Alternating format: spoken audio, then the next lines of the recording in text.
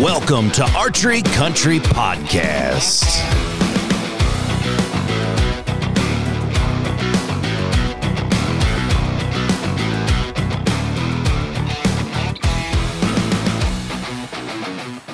Welcome back, all you archery gurus out there. It is time to play on the podcast we call Podcast Archery Country Podcast. Thank you for tuning in, as we got a super cool dude in the house. We call him Champ. That's his nickname. I've known him for quite a few years, got a chance to travel with him to shoots, shot against him and lost a few times. He is one outstanding individual, and we're glad to have him from Olean, Iowa. He is your 2021 Rushmore Rumble champion, which when you folks are hearing this, that means it's not even a week old. He's got the cup, it's in his hand, he's got the cash, it's in the bank account. He won the virtual indoor national. He's our champion for that. Hopefully the last one we'll ever do, but congratulations. He has won indoor nationals in 2018. He won Vegas in 2020, and placed a couple of times at Reading. He's top 4 Lancaster. Pretty much when it comes to putting a arrow in an X-ring or on a field round, this dude can find it, and he does it. Ladies and gentlemen, without further ado, we say hello to Jason Gedkin. Jason, how you doing, brother? Not too bad. Yourself. Thanks for having me. Absolutely. We're glad that you can be on, and we're going to dive in. So the topic, as people have already clicked on it, they know what the topic is, but what we're going to do is go in over our head with target archery. Target archery can include this. Everything from indoor setups to outdoor field rounds to 3D, which is a bunch of interest that we have in the 3D archery world. So I said, why not get any better? I've known Jason probably 7 years now, off and on. When we talk about an actual bow build, he shot about every brand. He set up every rest on the market. He shot every sight. He shot arrows. He's got contracts. This dude is legit. So instead of me just feeding you a bunch of stuff, I'm going to feed off of him. I'm going to ask him and shoot him, crossfire a bunch of questions. And we're going to go very, very, very deep and detailed on arrow tuning and bow setups and tournament preparation, mental breakdown, shot preparation. Basically everything that you can think about, I'll probably cover it in this podcast. So hang on to your seats. Jason, before we go anywhere, congratulations on last week's awesome shooting. Thank you. That's a very cool, very first. Actually, you got 2 first ever tournaments this year, and you walked away the champion of the first of it. And we're talking about the Rushmore Rumble, was out in Yankton, South Dakota, and then the virtual indoor. So you're having a pretty good year, I'd say. Yeah. So far, it's been off to a pretty good start. So hopefully that continues for the next couple of weeks or couple of months. So let's just talk about that a little bit. What do you have coming up? What are you going to prepare for? Are you going back to indoor nationals? Are we going to Reading? Are you going to go shoot some ASAs? Do you have some stuff in Iowa that you're going to do? What's right around the corner?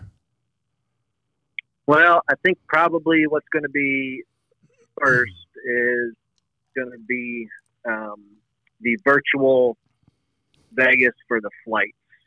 I think that starts like April, March 12th or something like that. I can't remember when that starts, but it runs for a month. Okay. It's for all the flight divisions. Same thing as Vegas, really. I mean, you got to shoot 90 arrows still. So right. That'll be first on the list, and then I'll be going back to Yankton for indoor nationals. And perfect. We'll kind of see what happens from there. But there's a few state shoots in the meantime. So those are always good shoots to go practice at. So. Absolutely. And you're on the board, or you run the board down there in Iowa for association, correct? Yeah, on the board down there, help out with a lot of state stuff, and maybe a little bit with the Pro-Am, but unfortunately that was canceled. And what we're talking about when we say the word virtual, for all of our listeners out there that haven't been affected by COVID, you're probably not breathing, not personally affected, but what we talk about, things that you can do. Archery is the very first thing besides concerts and entertainment that's going to be cut, because it's huge and there's a lot of us in close quarters. Luckily, the state of South Dakota and the governor of South Dakota, kudos to them fine folks, Bruce, has done a great job with his entire team to help get some tournaments going. But when he says virtual Vegas, usually the Super Bowl of our shoot is Vegas every year, usually last weekend. And so when that's the next tournament that you're going to prepare for, they name a target after. It's Vegas target. It's 3 arrows. Do you have to shoot individually like a day and then another day and then another day, or how do they score that? Well, that part's not clear yet, so I'm not 100% certain. They haven't released the details yet. That's always fun. Let's see how that goes. It'll never be the same as actually sitting in the halls or sitting in the, shooting against pressure. But we're doing our best, right? Yeah, and that's kind of, the alternative to the virtual is not having a tournament at all. So right. The virtual is better than nothing. Yep. Especially, the indoor nationals virtual shoot. It wasn't that bad. Went down to a local club where, to get some people to turn out there and the scoring and everything was done the same as what would have been done anywhere else. Yep. Just a few less people. You still got to shoot the same arrows. You still got to stick them in the middle. Exactly. It is different. Not seeing all the people there and not being on the big line like you have down at indoor nationals, but it's definitely better than the alternative. So. And is that live, or is it just scores? Scores are coming in. Yep, scores come in. The club verifies the scores and the scorecards and all that. So right, all right. So you got to excuse me. I'm getting used to a brand new desk chair that's meant for like Donald Trump Jr. It's huge. So if I walk away, hopefully I don't fall out of this deal. But we're down in my shop today, so I'm looking at bows, I'm looking at arrows, I'm looking at everything. And Jason, like I was saying in the introductions, when we talk about bow building and arrow building, we're going to pick your brain. So for tournament preparation, before you ever enter a tournament or at the beginning of the year, you have to build your bow, okay? We're not here today to talk about which bow brand is better. We don't care about that. What we're going to do is give you little tidbits, little help. We're going to kind of see what it is that you're missing on your bow build or your bow technician might be missing, or things that you may want to do as far as arrow tuning and going from that. But Jason, I know your bows pretty well. I know that you have a longer draw length like I do, and poundage. Usually all of our target archery is between 60 and 70, depending on what you want to do. But what are you looking at in a bow? And I say this tentatively, but you've shot a few brands over the last couple of years. And for those people that are already on his Facebook page checking out posts and pictures, you're going to notice a bow that shows up quite a bit. What is it that you look for, or that you've established in your shot routine and your bow build? Just for maybe some customers that don't know exactly why we call them target bows, but what is it that's working for you? Well, what I look for first is a bow that's comfortable to shoot. So a bow that I can shoot all day long and not get tired of shooting it. Not get much shoulder fatigue. Make sure your draw rate's right for one thing, but the draw cycle of the bow, in my opinion, makes a pretty big difference in how comfortable a bow can be. So if I have a bow that I like and it's easy to shoot, that in turn for me helps me a lot. Builds confidence fast. Just a comfortable bow to shoot. Something that's a good draw cycle. It's got a good grip. There's one part of your bow that you touch, and that's your grip. You don't touch any other part of the bow. So if you don't like your grip, that's you're probably not ever going to like it. It's hard to grow on, really. I think a good bow grip is very important. And the reason before that, and My goodness. Especially target archery, repeatability is a huge word. And if you cannot repeat the shot from 1 to 60 or 1 to 90 or 1 to 120 with arrow, you're not going to have the outcome that you desire, correct? Right. So if you want a grip, there's some grips out there. There's some aftermarket grips. I'm not going down that road. I'm just saying that you have to be able to repeat the hand placement every single time. So that's a major contributor. And when you say comfortable to shoot, 90% of what we're doing is practicing.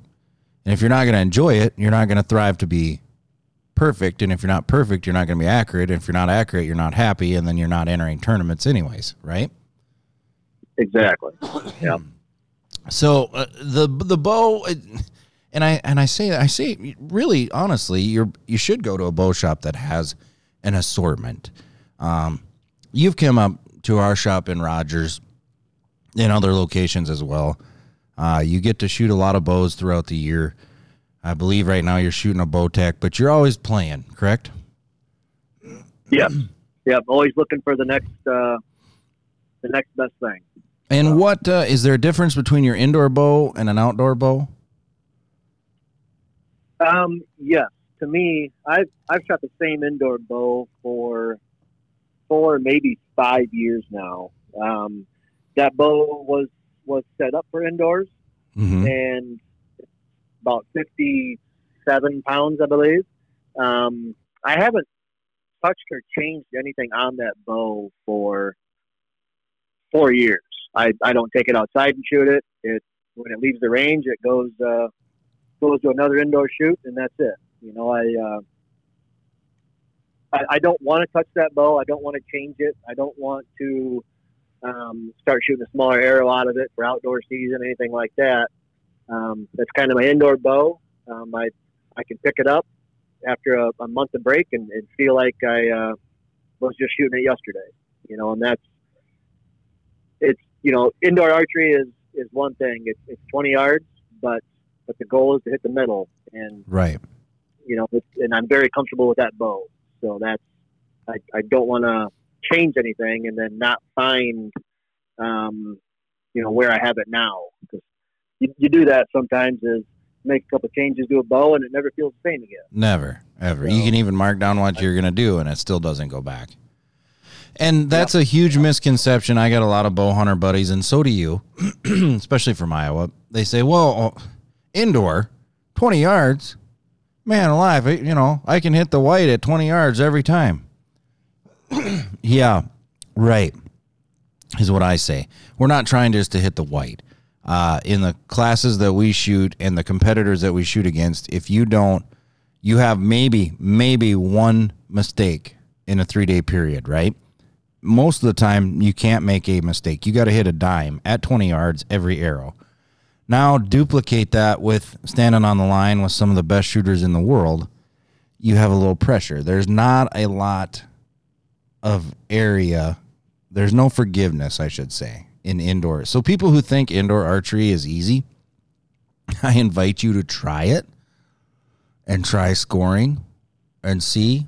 And maybe you'll have a different outcome. But I believe, now you bow hunt, Jason? I do. Yep. Do you think it makes you, I mean, obviously you're going to be an awesome shot. You're an awesome shot. You got words to prove it, but that helps you in the dire situation of a big buck or a doe or an antelope or muley coming by. It helps a lot, doesn't it? Yeah, it does. I mean, just shooting, target archery or any sort of archery as much as you can, not just during hunting season, but shooting year round, and more comfortable you get with your bows, the better off you're going to be. You're going to know exactly where your anchor point is when the time comes, or, if you have to make a longer shot, you're going to be comfortable doing that, so yep. I would never stop practicing regardless, if I was just a hunter or just a target archer. I mean, there's seasons for both. So. Yep. Do you like high let off or low let off in your target rigs? I'd say I'm about in the middle, honestly. Okay. I don't really know what a lot of the let off is on my bows. I mean, I know what the percentages are, but I go more off a holding weight. Okay. So whatever, and then So, generally, if it doesn't really matter what I'm pulling for draw weight, whether it be 57 pounds, 62 pounds, etc. Yep. I always try to keep the same holding weight or match it the best I can from bow to bow. Okay. And I like my holding weight about 16 to 17 pounds. And holding weight for the customers listening, man, I don't know what I swallowed, but it's not working. Anyways, holding weight isn't your drawing weight. So for the bow hunters listening, in the 70-pound bow, right? All the target archers are going to be in that 50 to 60, unless you're a younger youth or a woman, you're going to be lower. But it's not how much you're pulling the first 6, 7, 8, 10 inches of your draw cycle. The holding weight is when you're at full draw, is what you're speaking of. What's pulling against you? Obviously, it's going to be 65, 70, 75%, 80%, sometimes 85% of your total pulling weight. That's how they figure that. It's a mathematical equation. And if you can't do it on your own, the bow shop can do it. But you kind of, once you get your holding weight, it's a number that you don't really like to leave, because if you're like me, which I think you kind of are, we have 300 releases down in our shop, but we're kind of accustomed to 3 or 4 that we stay with. Probably 1 or 2, between you and I. But you once you get set up and you have success with something, you don't really venture off of that. Am I right? That's right. Yep. That doesn't mean you don't try stuff. Oh, yeah. But if you're going to try something, don't make a huge jump. Mm-hmm. If you're going to try a couple different releases, make sure you kind of keep them a little bit familiar with what you're familiar with, and then if you make too big of a change, you're probably just not going to like it from the start. So right. Are you a hinge shooter or button shooter? Hinge. Hinge. Yeah, I've shot a hinge for pretty much ever since I started shooting competitively. I've shot the hinge. So I use a handheld a button release for hunting. Yep. All right, so we'll get back to that hinge. That kind of steers us in the right direction. So the bow, play around with it, make sure you like it. The grip, okay? Let's go to your setup. Target archery, we shoot longer stabilizers. Like the bow that's sitting in front of me, I have a 30-inch stabilizer on the front with a 10-degree quick knuckle, and then on the back I have a 12-inch stabilizer. Now my weight ratio, I got set up for 3D right now. It's going to be like 10 or 11 ounces out front, 22, 24. I can't count this far away, but the ratio, there's secret, air quotes, like Griv. He's got a little ratio that you go by, or 1 to 3 or 1 to 2.5 or whatever. That's almost as much as your bow as far as feel. Do you agree? Do you run the same kind of setup for your target rigs? Yeah, very similar. With my indoor bow now, it's got a 33-inch front stabilizer, and I got 6.5 ounces, I believe, on the front of that. Kind of depends on the time of year. I'll run anywhere from 6 to 8 ounces. Mm-hmm. Then I run a 15-inch back bar with about 19 ounces on it. Okay. So if you use some of those formulas, that's a great way to start. Get you in the right ball game. Yep. And then make some changes from there for feel. Yeah. Right. And like I said, I have 30. If we were to take like bow to bow, erase what's on the limb, but the stabilizer, I have a 30-inch, you have a 33. With a 33-inch stabilizer, you can get away with a little less weight, actually holding very similar to the same. Same with the back. Like I have a 12-inch, and you just said you had a 15. And if we look at the weight ratio, things are going to be just a little bit easier for you with a 15-inch bar versus me at a 12, right? Correct. Yep. And you've probably played with every length out there. That's what you've kind of settled on, correct? Yeah. I jump around a little bit between on the front bar between a 30 and a 33. I usually find my home with a 33-inch, especially for shooting any sort of a round target. I feel like with a 33-inch stabilizer, with my draw length, I feel like the bow moves a little bit slower. Mm-hmm. Now with 3D, in the last year and a half, I've been messing around with a 30-inch stabilizer on the 3D bow. and my theory there is with the shorter bar, I can get maybe I can maybe look around my pin a little bit, if that makes sense, to try to find my spot. It's faster for my bow to get back on target, right? Versus with a 33-inch bar. Mm-hmm. And that's exactly the little inside tips. Like, there's going to be a lot of them. So you always have a rewind. You can just retract 30 seconds and hear what Jason just said on why he does that. And I encourage you to listen to this podcast 3 or 4 times, because there's going to be a lot of things that you and I just roll through and off the tip of our tongue, and we kind of take it for granted. Right. that little deal. So let's just keep going down the bow. Since we're on the bow, we'll do arrows here in just a second, but stabilizers, do you run on a back bar mount? Is it completely adjustable, both your pitch or your windage up and down? Do you have a favorite? Yeah. Yes, absolutely. Yeah, I think I got an AE gripper mount on there now. It allows adjustments out and up and down in any angle you want. Yep. Some of them on the market kind of limit you on one axis, and yep. And I don't like that. I don't want to be limited on something like that. So, and they adjust for a reason. They once you find the position you think is the best, you don't weld it in place. It's adjustable, so you can, right. If you're not happy with something, just change the angle of your back bar a little bit, or kick it out, add a little bit more bias on your bow, or whatever. Some of those little changes sometimes make a big difference. Absolutely. And when you're shooting around, or you're practicing shooting around a game, around, however you want to say it, whether it be Vegas, five spot Vegas, World Archery, usually you'll try things. I do, at least. You tell me if you're different. Like, okay, early tournament season, I'm playing a bunch. I'll stop halfway. I'll stop after 6 ends, and if things are just falling completely apart, I'll start over.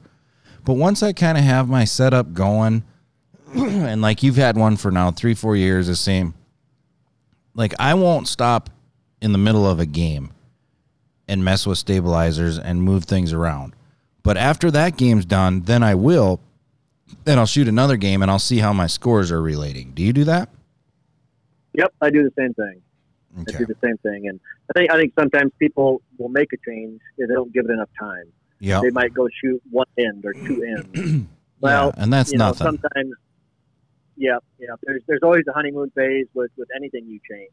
You can love it for the first 10 minutes, but I always shoot a game like you do, and then make a change, shoot another game, and your scores kind of tell you which one you like more. So exactly.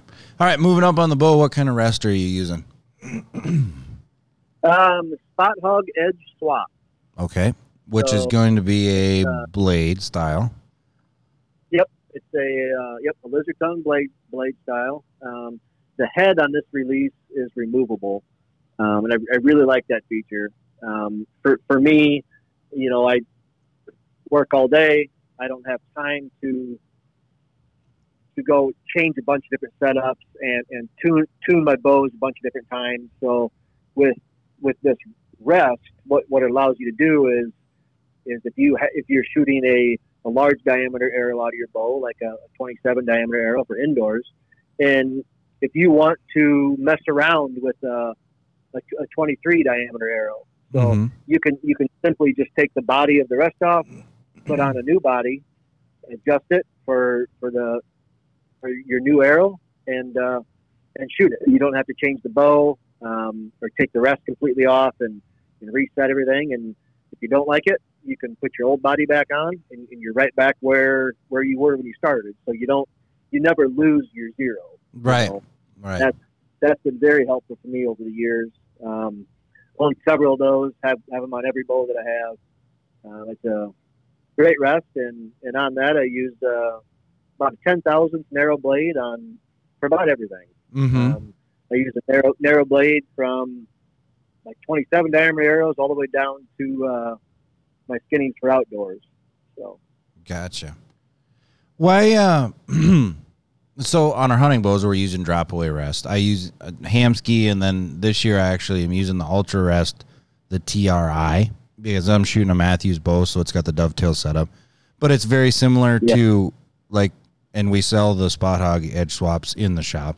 I think it's one of the greatest setups, and especially for one of the great tournaments that we know of is Indoor Nationals, when you may want to switch arrows in the same shoot, right? But why? Let me ask you this, okay? Target archer to target archer, because I sell a ton, and you have a bunch of buddies, and we see them, and they're becoming more and more popular.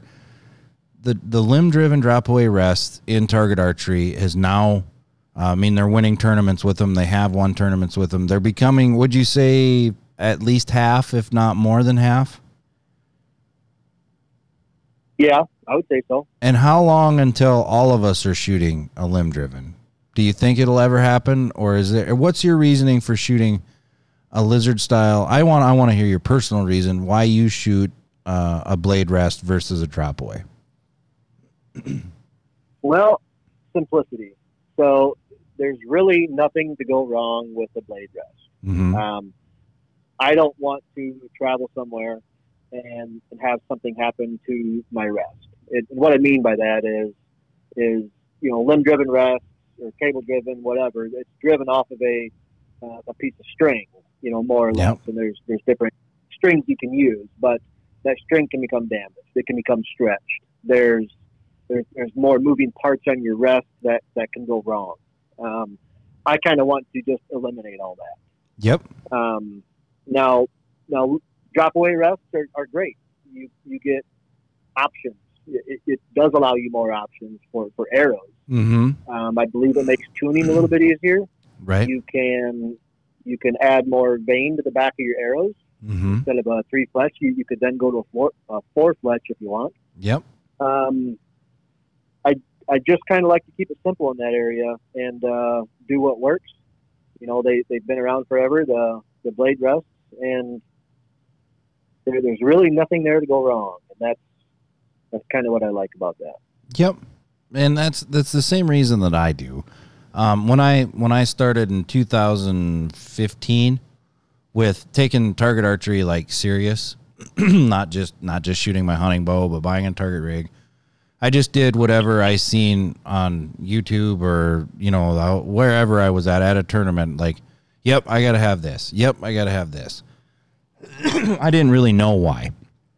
And then the only time where a blade has ever cost me is we were shooting a field round, and it was 27, 29 mile an hour winds. And I never put an arrow back on a rest more in my life than I did that round.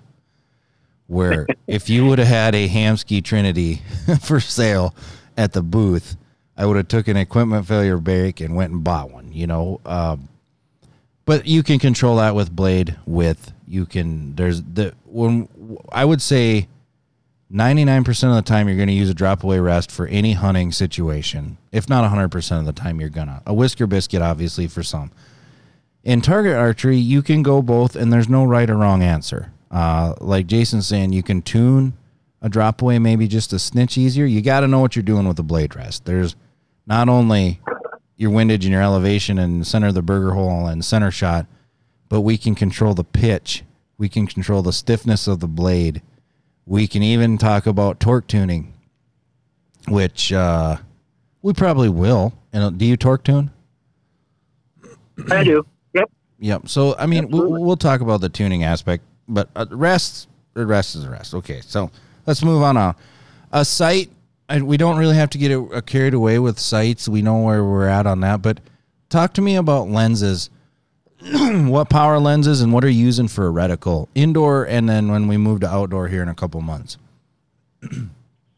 So indoor, I shoot a 6-power lens.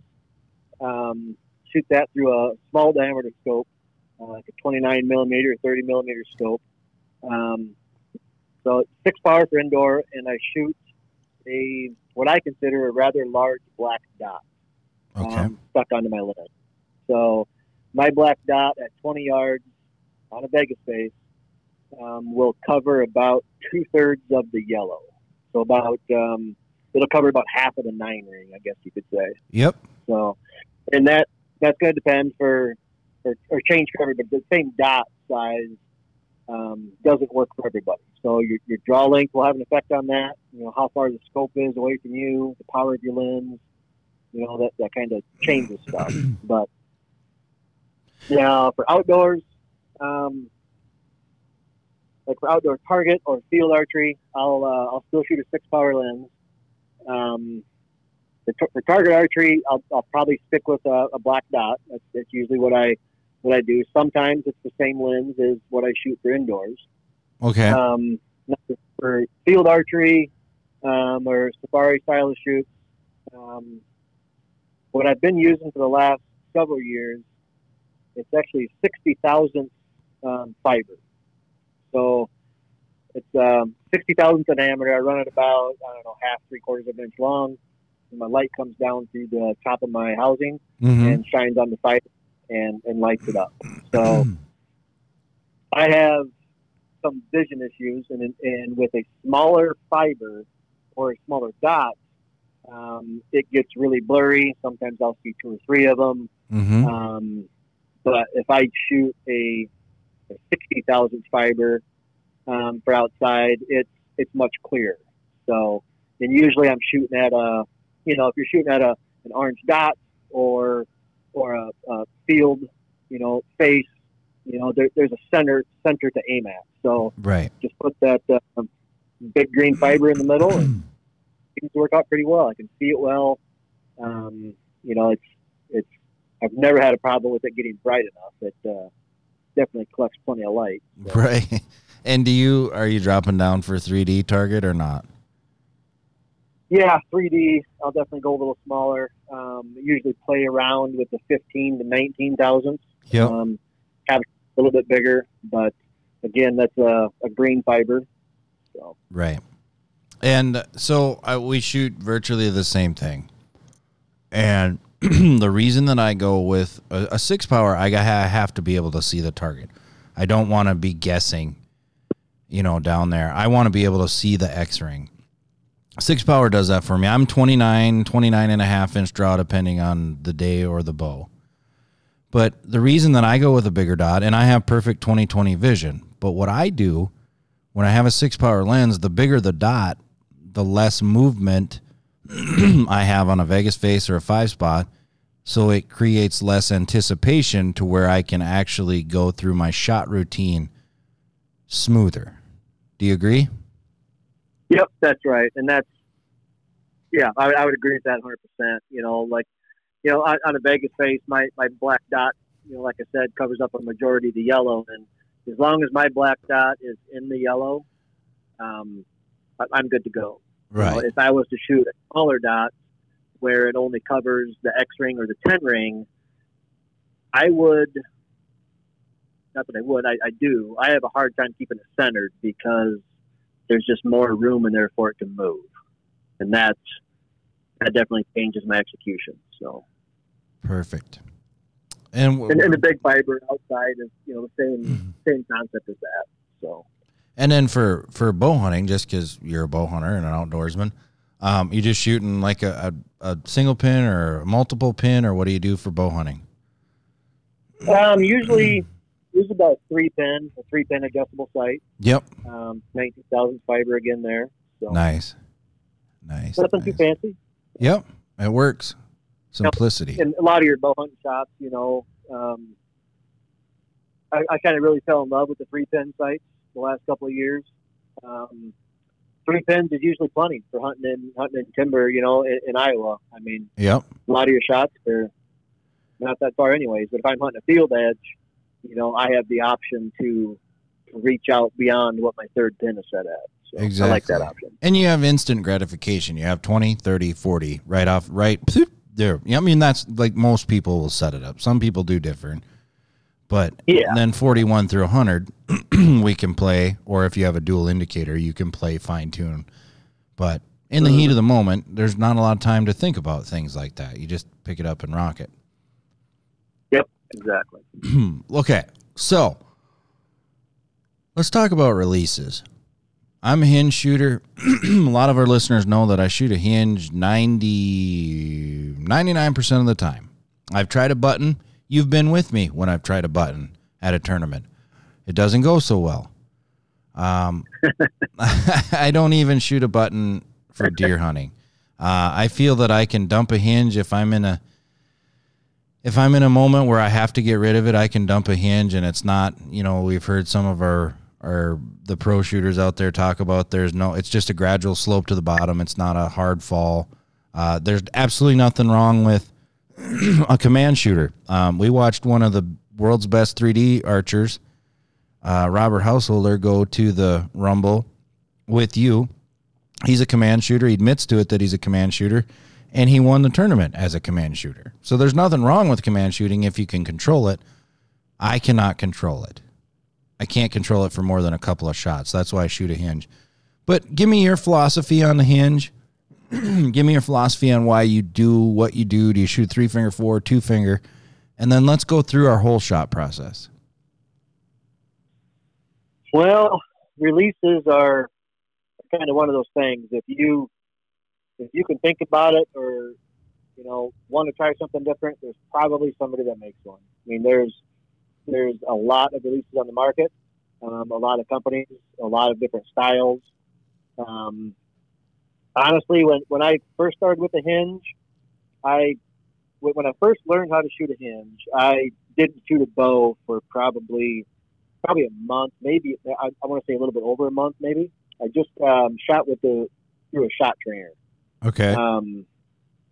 Because when I first started with the hinge, I was afraid I was going to misfire my bow or punch myself in the face with it. Mm-hmm. So I had to get used to it first. But once I got used to that, I fell in love with the hinge. And I'm the same way with you with the button release. I can shoot one really well for a very short period of time. Mm-hmm. And that doesn't work for me long run. So sticking with the hinge, and I do try a couple different styles of hinges, a couple different brands, and then within those brands you have what you have a click or no click. So Mm-hmm. I personally have been shooting for the last couple of years with no click. Really? So with the click, yeah. So with the click, the way I had them set up is I would come to full draw, just get to my anchor and kind of settle in, and it would click. And then I would execute my shot, and that's how I had those set up. A couple of years ago, it's probably been about 2 years now, I was shooting at a tournament in Illinois. I was about halfway through the second day, and my release wouldn't go off. I was shooting a hinge with a click, and it wouldn't go off. I couldn't get it to go off. You're on the clock. What do you do?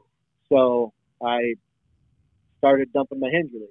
Mm-hmm. I finished the tournament that way. Didn't really know what to think about it. But prior to that, I feel like I had a very good release execution. I never had to think about it, never questioned it. I aimed my bow. My hinge went off when it was supposed to. I didn't have to think about it. I was never delayed on it. It was perfect. One day it all went away, and I don't know what it was. I'm starting to realize it now. I believe it's a little bit of anticipation or scared you're going to miss. But went through that tournament. It took me quite some time to kind of get over that. And during that period, I'm still getting over it, honestly. And during the last, couple of years, I've made a lot of changes on my releases. And that's when I went to no click. I was talking to a couple of guys. A friend of mine kind of had the same situation happen to him at a tournament, and he went to no click as well. So I kind of made the change at the same time, and it's been great. It's definitely helping me.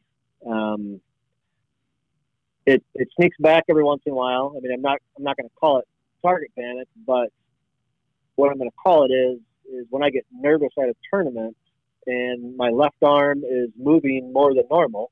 Yep. And what I mean is my sight picture is more erratic. Yep. My right hand quits working.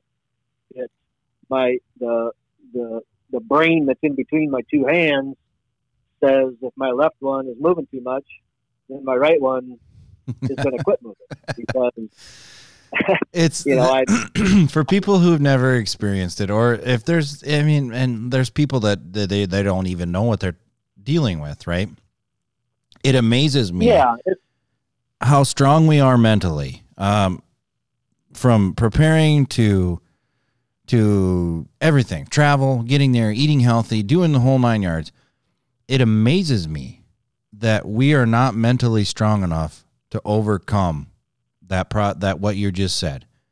If the pin is not in the center, you can. I will say it. It's not physically impossible, but it's mentally, physically impossible to make the release go off sometimes when the pin's not exactly set. You know. Yep. I don't know why, but obviously we've overcome that. But I shoot my hunting hinge has no click. I do it for more as the fact that I think maybe it's probably not going to scare an animal, but that's the reason I did it, is so that there is no noise. But I guess I've never really tried it on the range. I've always had a click, and I shoot a nose button now. But when I get back, and as soon as I touch my nose on the string, it like every time it's click, and then I just execute. So it's kind of like a, hey dummy, pay attention, we're there. But you're from drawn to shooting, you don't have an indication click or anything. Nope. And that I feel like what the click was doing for me was it was letting me know that I was kind of close to being on the edge. So I would kind of stop my execution almost right after the click. Mm-hmm. But without a click, I can keep the rotation going, not kind of knowing where I'm at. And that helps me. It's helped me over the last year or so try to get over my anticipation problems with my release. Now I can shoot at home and I can shoot fine. I can go to smaller tournaments where the pressure isn't as bad and everything works fine. Yep. Now it's a couple of my bigger wins. Admit it or not, but I've dumped my hinge release on a lot of those. Yep. And that's not what I want to do, but I feel like it's what I need to do to get through the tournament. Right. Then I come home and prepare for the next one and get as much of that out of my system as I can. Right. And then go into the next tournament. And, I've heard people say before that, some other pro archers that talk, and you kind of have to do what you need to do to get through that tournament. Yep. So I feel like if I didn't do that, I wouldn't have scored as good. Right. Now, it's not something long term that I want to do, but yep. So without the click, I draw my bow. I run a fairly slow release, I want to say. So it takes. I got to have my hand. I'm not going to say it takes a lot of rotation to start. I start with it rotated a fair amount. Mm-hmm. But come to full draw and I come to anchor and just execute my shot. And now with my hands, I'm working a couple different ways there. Sometimes it just goes off without thinking about it, and that's the best. Yep. Sometimes to get it to fire, a hinge release has to be rotated to make it go off.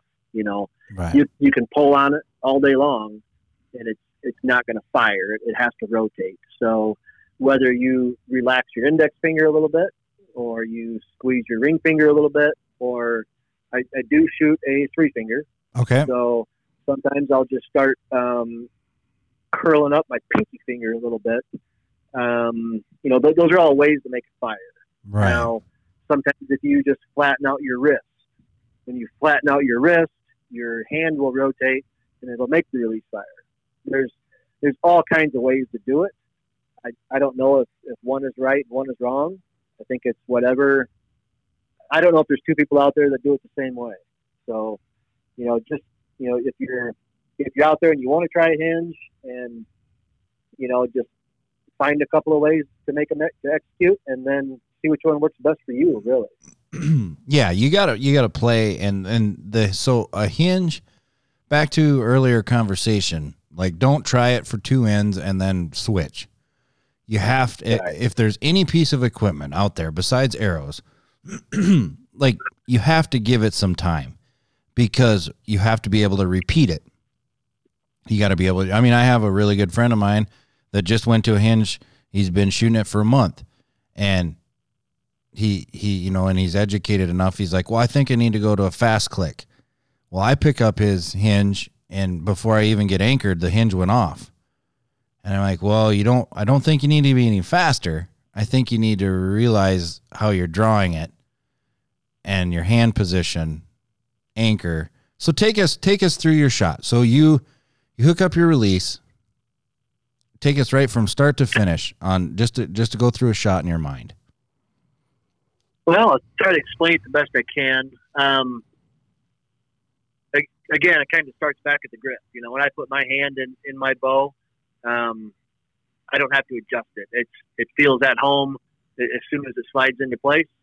I rest my bow on my back stable as I rest it on my hip when I'm not shooting. So that takes a little bit of pressure off of your left arm. Mm-hmm. That's one thing you don't want to have get tired is your left arm. So I rest my stabilizer sits onto my hip. My hand is in my grip. And my release is on my D loop, and that kind of sets your hand in your grip, and gets that where it needs to be. So when I raise my bow up, I don't go much above target. I draw fairly level. Kind of going back to some people that teach. There's one thing for me is shoulder position. So if I raise my bow too high when I'm starting my draw cycle, I have a hard time getting my shoulders back down to where they should be. So that's one thing that I focus on a lot is I draw my bow fairly level, and then I'll relax my shoulders and make sure they're dropped down. I can tell if I'm shooting and my shoulders are raised up. Yep. It doesn't feel comfortable. My pin movement is erratic. So I raise my bow up about level, maybe a little bit over level, and then draw my bow back and come to anchor. And anchor is another very important part, and we can talk about that a little bit more later. But bring the string up to my face. I don't use a lot of face pressure. Just enough to know, I guess, where your string is at. Mm-hmm. Come to anchor, make sure my shoulders are relaxed, and then from that, I'm not a big puller. I don't pull hard. Mm-hmm. I pull enough to hold the bow back, and probably not much more than that. So, as soon as I come to full draw, my pin is pretty much about on the target. I don't start a foot above it. I don't start below it. I draw and it's pretty much there. To me, if I'm starting above the target and I'm lowering it down slowly, that's time that wasted time is going to break me down faster. So I'll put my pin on the target as fast as I can. Make sure my shoulders are relaxed. Make sure my grip is relaxed, and then execute your hinge release, however you do that. Usually, I would say most of the time, I do rotate the release. Now, what I mean by that is, like my ring finger, I'll apply a little bit more pressure there, or I'll pull with my back a little bit and apply a little bit more pressure with my ring finger. Just keep applying that pressure, keep the pin in the middle, and the shot goes off. So, and then follow through is important. I think that's just as important as the first part of your shot. And kind of the way I explain that to friends is, if you're, you're pulling on your string, right? So when my shot breaks, I'm continuing to pull. I don't stop pulling. I don't stop my hand right away. I let my hand go back where it's natural. If you watch Jesse Broadwater, when he shoots, his release goes off and his hand comes back. That follows. Just like if you were to pound a nail in with a hammer, when you're swinging at that nail, you're hitting the head of the nail. Yep. If you miss the nail, your hammer goes past the nail and hits the wood. Yep. If you were to stop that, you would have to stop that hammer so it doesn't hit the wood. Right. Your follow through is there. The same thing with a baseball or golf clubs or anything like that. So the follow through, I try to look through my bow and watch the arrow hit the pin or watch the arrow hit the target. And it's kind of a tough thing to explain, I think. Oh, yeah. But you did a great job. You painted a perfect picture. Even for non-advanced target archers, there was a nice picture there that you painted on it. and everything is, like you say, not every archer, there's none of us that are the same, ever. Right. I mean, you could take 60 of us on Vegas and put us on the line, and you could video all of them, and it'll look somewhat similar. The only thing I think would be somewhat similar is the follow-through. Like I really try to go... when I think about it, I exaggerate it, but when I shoot, my hand kind of goes past my earlobe and kind of right behind my head a little bit, maybe. I'd have to watch a video again. Some guys, they try to make, flex their bicep. You're still doing the same thing, just like it has to keep going. And I always, especially longer distance, like when we go to Reading or a field round where we're shooting 88 or 70 meter shoot or anything like that, like I try to watch, it's kind of impossible to do, but I try to watch the arrow impact the target through my scope.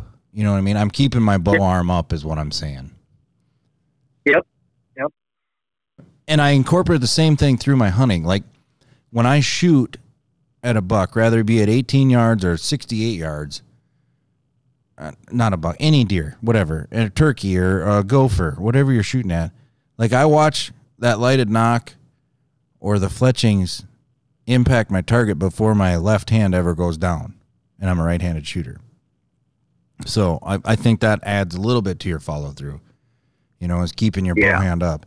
It may not seem it right now when it's 38 below and we're all shooting indoor and it's 20 yards. You and I know when we drop our bow arm, but for the most of the shooters out there, but you will notice when you step back out to 40 to 80 yards, that as fast as that string and arrow are going forward, if you deviate a 32nd of an inch at your rest at 80 yards, it's about 8 inches, Yeah, absolutely. Yep. So let's talk, we've talked releases, execution, rest, sights, stabs. I really wanted to save this kind of towards the end, and that is tuning. One, tell us the diameter of shafts. I'm going to let you take over on this, but like what diameter shafts and why you use them for different situations. And then as soon as you're done with that, we're going to dive into this tuning, the rabbit hole of tuning.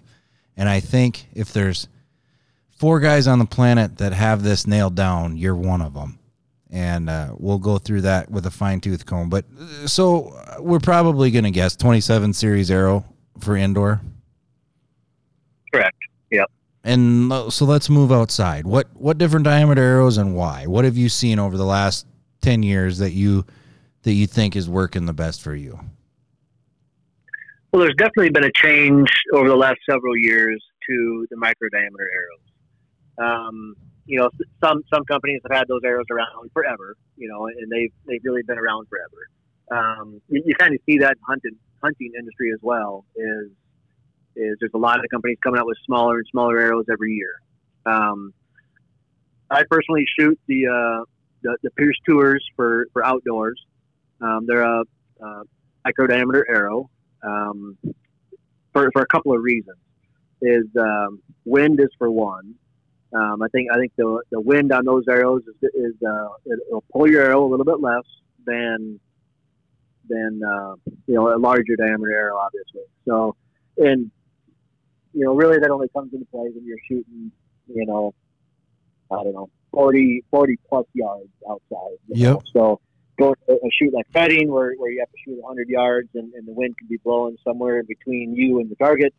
A smaller diameter arrow is just going to drift less. Some people have a problem getting them to tune.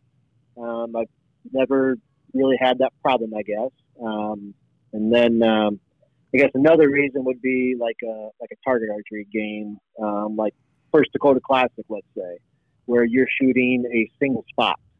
You're not going to go out there and shoot 5 triple X's into a single spot target. They're just not going to fit. Right. Glance off to be a little bit less with a micro diameter arrow. I might play with something a little bit different this year and go to a standard 0.246 diameter. Maybe give those a try, but they've got a pretty good selection of arrows with about every spine that they make. So when I'm going through and picking an outdoor arrow, I have spines from 250 to 400, so I can shoot those and see which one groups the best. That's the arrow I shoot. So I love it. That brings us right into tuning, because you just talked about spine. It's a major thing. If you don't know what we're talking about, arrow has a spine. We hear every thing. Some people will say, well, the number on the side is telling us how heavy the arrow is. No, that's not it. And then we'll have some guys, bless their heart, that'll say, well, it's spline. And no, it's not. It's spine. S-P-I-N-E. This is a very, very important part that it's almost better if you let your pro shop do it if you have any questions. But most of our arrow manufacturers, from Victory to Easton to Gold Tips website, on Gold Tips website you can build the whole arrow, and it'll tell you what you need. Victory is very similar, but you got to have the correct spine. And if let's say you're Jason and you're shooting 57 pounds, or you're shooting 62, if you're a 30-inch draw or 29-inch draw or something, I mean, all that's going to change. Do you agree? Yeah, I do. And if you change your tip weight, you may have to spine up a little stiffer spine. There's a lot of things, and Jason has a contract with an arrow company, so that's why he has so many arrows. But let's go down the tuning route. I got the arrow, I think it's going to work. Take us through your tuning process, and then I'll stop you off and on and kind of ask you why this, why that. But let's say our bow's built, we're ready to go. I think everything's kind of where it is. I got my arrows built, we're fletched, maybe a bear shaft sitting there next to it. What am I going to do next? Well, I think it starts when you built your arrows. And what I mean by that is when I build my arrows, like my outdoor arrows are about 28 and a half inches long, 28 and a quarter, 28 and a half.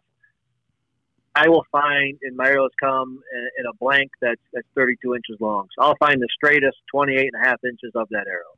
And that's the part that I cut, whether it be 3 inches off of one end or a half inch off the other. I find the straightest arrow I can. And then from there, what I do is I've done this a couple of different ways. So there's a couple of ways you can do it. Is I built my arrows with tips. For outdoor arrows, I shoot pin bushings and pin knocks. So if you start with now when you start putting your components in your arrows, that's an important part too. So I weigh everything, make sure that my tips and my pin bushings are weighed out the same versus my shafts. So if I have some arrow shafts that are a little bit lighter than the others, and if I have some tips that are coming in a little bit heavier than the others, I'll pair those up so that at the end they equal out as best as they can. I'll spin all my arrows and make sure that I use hot melt on both ends. So that's a glue that you basically heat up, and you glue your tips in with that. And then if you want to remove them or twist them, you can heat it up and pull the tip right out. That's a lot better than super glue. Super glue is pretty much pretty permanent by the time you get done with that. So Yep. I'll spin my arrows usually just in my hand and make sure that the tips are straight. So if you get one that's wobbling a little bit, usually before my glue is set, I'll twist the tip a little bit, and you'll find the sweet spot where the arrow and the tip will match up, and it'll spin true. So from there, you can take them down and shoot them through paper. Sometimes I do that all bear shafts, and you're not really looking for the perfect tear. What you're looking for is for them all to tear the same. You can worry about getting the perfect tear later when you get into your bow.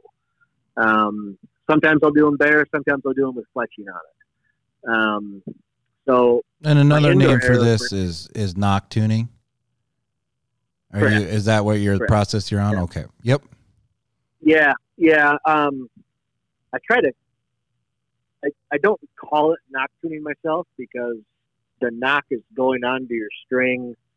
I'm a picky person. I'm very picky when it comes to a few things like this. But the knock is going onto your string in the same direction every time, right? So you're turning the arrow to find where it shoots the best. So we kind could of a pet peeve of say mine. shaft index. Or, I think that's the best way of saying it. Yeah, because right. your knock is still horizontal. Right. It's the you're turning same. It's the same no matter what you do. You're spinning the arrow. Yeah. So, my indoor arrows, I'll shoot those out of a Hooter shooter. So I will knock tune those arrows until they all shoot the same hole, and that's really all that matters when it comes down to it. So is your arrows, how do they group, and will they all shoot the same hole? And that doesn't always mean that you have a perfect tune on your bow, but my outdoor arrows, shoot them all through paper, get them all to tear the same, whether you do it with or without vanes. If you do it without, sometimes it'll eliminate a need to cut vanes off later and turn those vanes and flex your arrow and I guess whatever degree it is from where your vanes were before, whatever that would end up. But Right.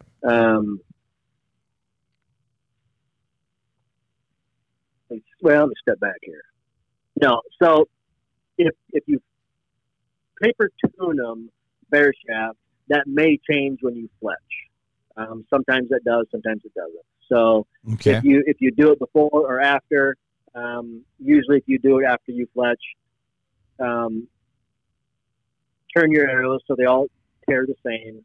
Then your arrows are good to go. So then I move on to my bow. So I'll shoot my bow through paper at about 6 yards, 5 to 6 yards usually, and that's my rough start. So whatever that tells me. So if you're getting a left tear, right tear, make your adjustments to that, whether it be through your rest or through some bus cables or through shimming your cams. Whatever you need to do there. Mm-hmm. Each manufacturer's got kind of a different setup with that. But I'll get the best paper tear I can. Then what I do is I'll shoot bear shafts at 20 yards, and I'll get those. So basically, shooting a bear shaft, I usually never go more than 20 yards. I don't really see the need for that myself. Mm-hmm. If my bear shaft will hit at 20 yards, that's pretty dang good. So, the reason I do both is for my hunting bow, I usually don't go to this extent. I'll shoot it through paper, and that's usually good enough. But when I'm shooting my target bows and I'm shooting longer distances, and I'm trying to get every point that I can, I try to build everything I can so it's more forgiving. So the better the tune, I believe, the more forgiveness it's going to give you in the long run. So shooting through paper, that doesn't mean if you get a perfect bow hole through paper, that doesn't mean you're going to have a good bear shaft. So I'll also bear shaft tune, get that as close as I can, double check it through paper.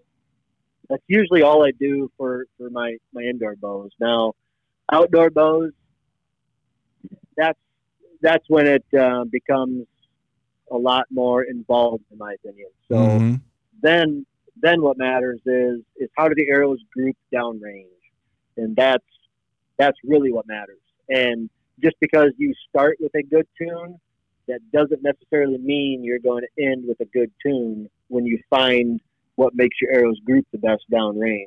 So if I'm shooting 80 yards, I'll tweak my rest up or down or left or right, and see if my groups get smaller. Maybe adjust my poundage a little bit. And that comes back to the arrow spine. So I can tweak my poundage up or down a pound or half a pound and see if that makes a difference on grouping. And basically what that's doing is it's tweaking your arrow spine just a little bit. It's putting less or more pressure into your arrow, which makes it flex more or less. So long range, that's what I do there. Sometimes that can be fairly involved. Sometimes it'll make you pull your hair out. Yeah, really. But it's fun though. It's rewarding, and when I met Jason, and then a really good friend of both of ours is Jake Gleets, who is kind of, I'd safely say, he's probably one of the better shooters in the state of Minnesota, if not the best. He's had some excellent wins. He shoots the pro class. He's actually was going to be on this podcast, and he's getting ready for Foley, Alabama ASA at the moment. But when I met Jason and Jake, I thought I knew what I was doing about tuning.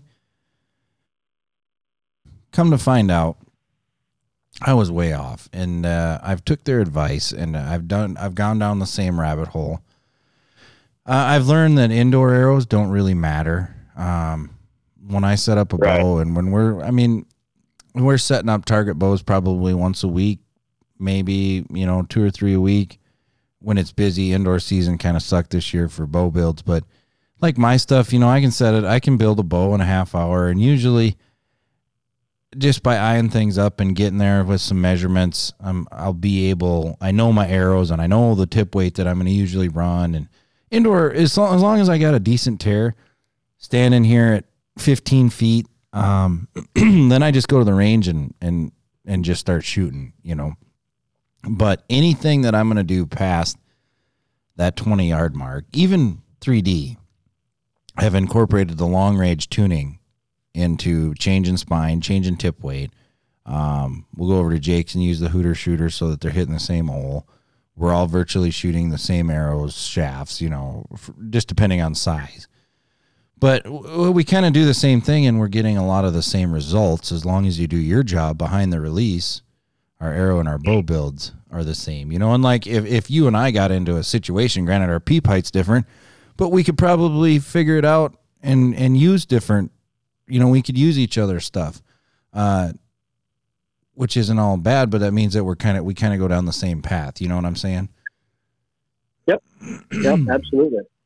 Now your hunting bow, you say you don't go as elaborate, but you're still tuning it. You're still playing shimming if you need to. Broadhead tuning, that's a lot of things have picked up in the last year that people are starting to broadhead tune. And if you do what we've been talking about a little bit, you virtually eliminate the broadhead tune because it takes care of it. The bear shaft is what I'm saying. Do you agree? Yep. If my hunting bow will shoot a bear shaft at 20 yards and hit the 10 ring or the X ring, I'd say 90% of the time I do shoot a mechanical broadhead. So 90% of the time it'll hit exactly in line with my field tips. So, Right. and that's where, broadhead tuning will, some people will screw on a broadhead and the arrow will hit, 6 inches off one way or the other. Well, that probably means you have a little bit of a paper tear. Right. Something you need to get cleaned up there. So. And a thing about it when we're talking about building components, when you build a target shaft, there's more components. Hello. There's more components than what else is involved with just like a hunting shaft. But we're making sure when we cut either the center arrow, the end of the arrow, or the end of the arrow, we're making sure that our arrow shaft is completely straight. I have a little, I'm trying to think of the brand. I think it's G5 squaring device. I square the end of my arrows. You doing that? I do. Yep. Absolutely. Because, and I think a lot of people focus on the point end of the arrow or the insert end of the arrow where you're screwing in your point. But believe it or not, and I've proved this to myself, the knock end of the arrow is just as important or more important than the tip end when it comes to straightening, making sure your components are put in perfectly. Like Jason, OCD can be a terrible thing to have in our world of archery, but it also makes, because it doesn't matter if you grab arrow number 1 or arrow number 11, or if we're shooting a field round, or if we're shooting a world shoot where we're shooting, 10 arrows into a center or 9 or wherever we're at. You got to be confident in every arrow shaft. And if you build them right, it's very rewarding. And it's also, you pick up the points you need. Or harvest the animal. Yeah, I don't enjoy building arrows. I don't know many who do. I'm going to try to make sure I got it right the first time. Right. That's when I started working at the shop a couple years ago. I was like, oh yeah, I love fletching arrows. I'll do all the arrows. Now when someone says, they come in and they're like, hey, can I get my arrows fletched? If I could, I'd go hide. I'd run to the other side. I mean, it's the worst thing in the world. It's cool, like my arrows, because I'm doing a dozen at a time and it's mine. And I usually stay with like 3 colors in all of my veins out there. I just go with what I like and I do it. And it's not, I'll switch veins once in a while to try it. We didn't talk about veins. But I think people get the gist of what we're doing. Big vein for inside, making it spin as fast as we can. A little vein for outside. What's your favorite veins out there? Well, the veins I shoot for indoors, they are the AAE hybrids, 4-inch. They stick well. They perform great on my Triple X arrows, 27 diameter arrows. Outdoors, I play with a lot. Actually, I have bags and bags of veins, and I just try to find again what groups the best. So once I get done with an arrow and a tune that I find that groups the best, with X vein on there, sometimes I'll take those arrows and or 4 of them, maybe 5, strip the veins off and put on one that's a little bit longer or a different profile, maybe a different height, and see if that group gets even a little bit better. Mm-hmm. But right now outside, I think I'm shooting a Q2i Fusion 2X SL, I believe, or something like that. It was like the 1 3/4 long vein, pretty small. Yep. Seemed to work out very well on there. Happy with those. But I'm happy with a lot of veins. There's a lot of them out there, and they all have their place. That's for sure. Absolutely. And Jason, you're, like you say, you're on the board for the state of Iowa and also some other setups. You are a very avid shooter. You have a lot of friends in that shoot. You don't have to be a professional, and you don't have to go to the big shoots that we're talking about. If you're an avid hunter or you just want to get into the target world, there's enough between, I say, Wisconsin, Minnesota, Iowa, and the Dakotas, like your whole year could be planned just with those 5 states. And it could be, you could shoot a field round in the summer. I think it's one of the most enjoyable besides shooting 3D. 3D is the closest thing to a hunting system, right? You don't have to go there and you don't have to do the scoring rings if you don't want. You don't even have to keep score. You can just center punch them like you're going to try to kill an animal. Field, I don't know if there's anyone else out there that agrees, but field is probably the funnest besides a safari shoot style. There's a couple of those. But even indoor, join a league. Get with some buddies. I know it's a little tough with COVID, but things are starting to relax, and we have leagues at the shop, but it forces you to get in a routine, and that routine forces you to have a practice, and a practice makes you do repeatability, and the repeatability, pretty soon you're going to be drilling the same 12 ring or the same X ring at 40 yards that you used to be able to do at 20, and then you're more confident in when the deer steps out at 31. And then you don't even have to be a hunter. Jason, you and I both have a bunch of friends that they don't hunt. They just shoot. Literally, their shop's full of target bows, and they shoot tournaments. They may go on a hunt once in a while, but it's not their life. Target archery is. Right. There's a warning. If you go down the rabbit hole, there may not be no return, but you can take it as serious as you want or not as serious. Do you agree with me? Absolutely. Yeah. I mean, archery, it's kind of a sport for everybody. It's, you can make it as serious as you want, or you can do it once a year. You can do it once a day. So it's purely up to you. If you can, like you mentioned, you can hunt and not shoot target archery, or you can shoot target archery and not hunt. Yep.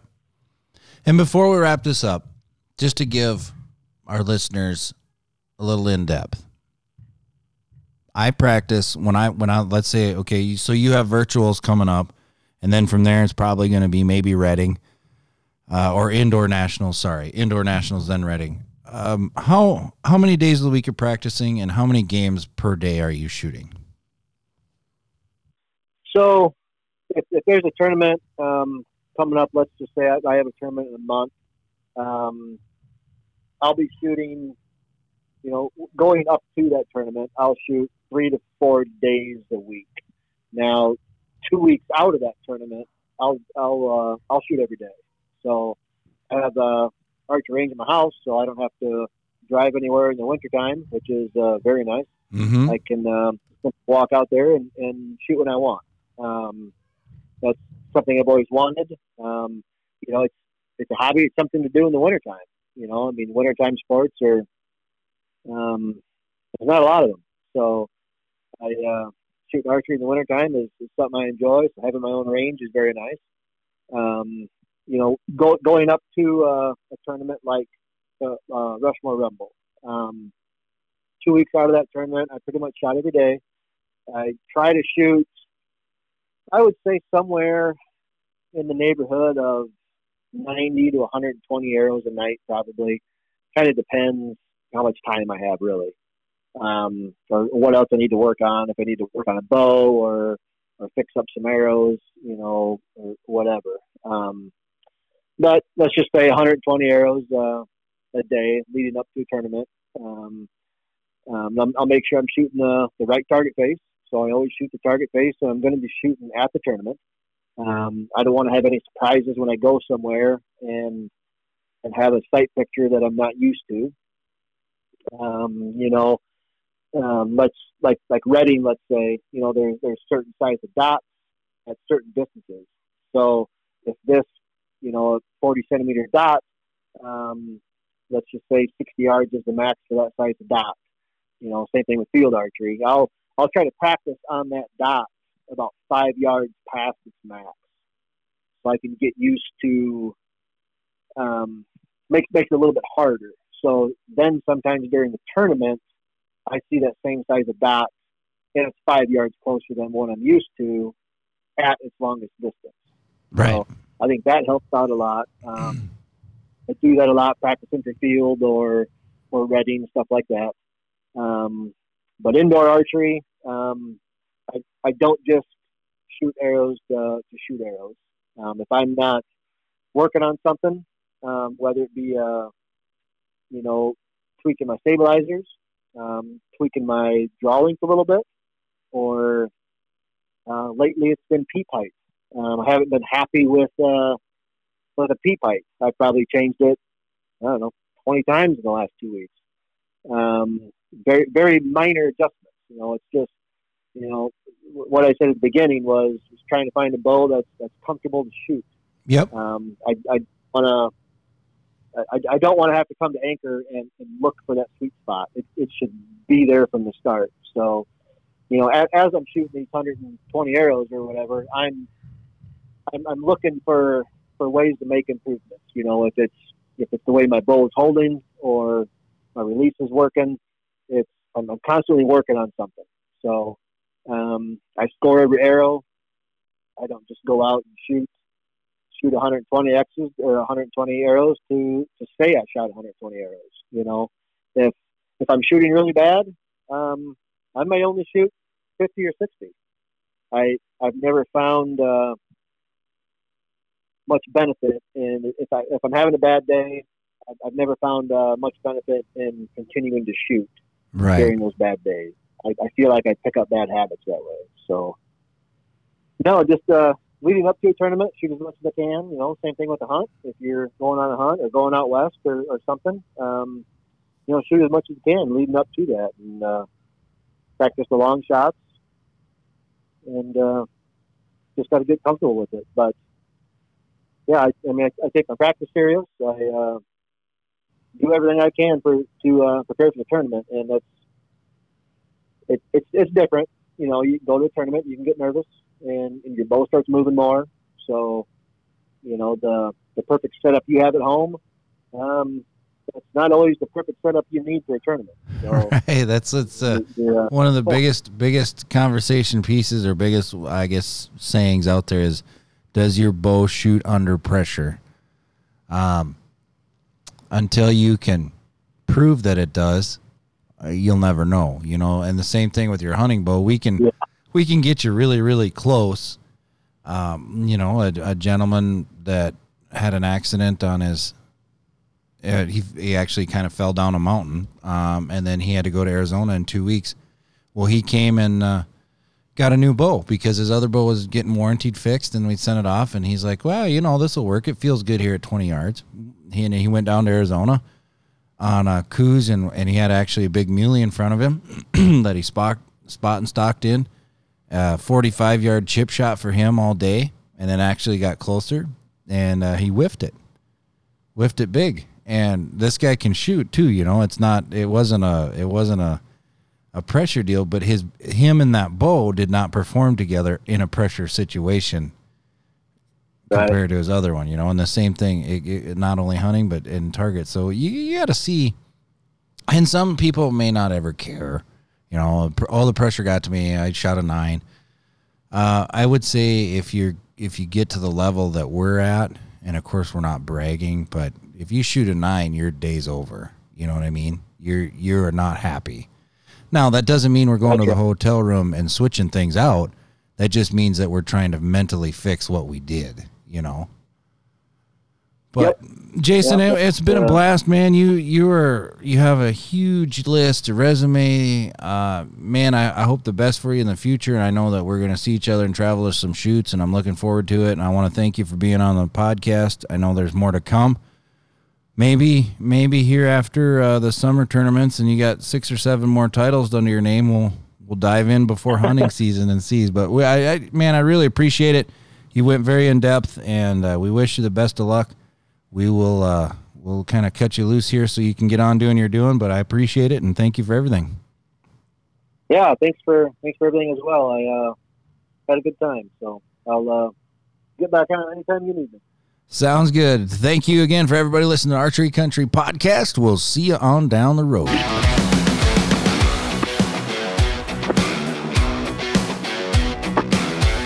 Thank you for listening to Archery Country Podcast.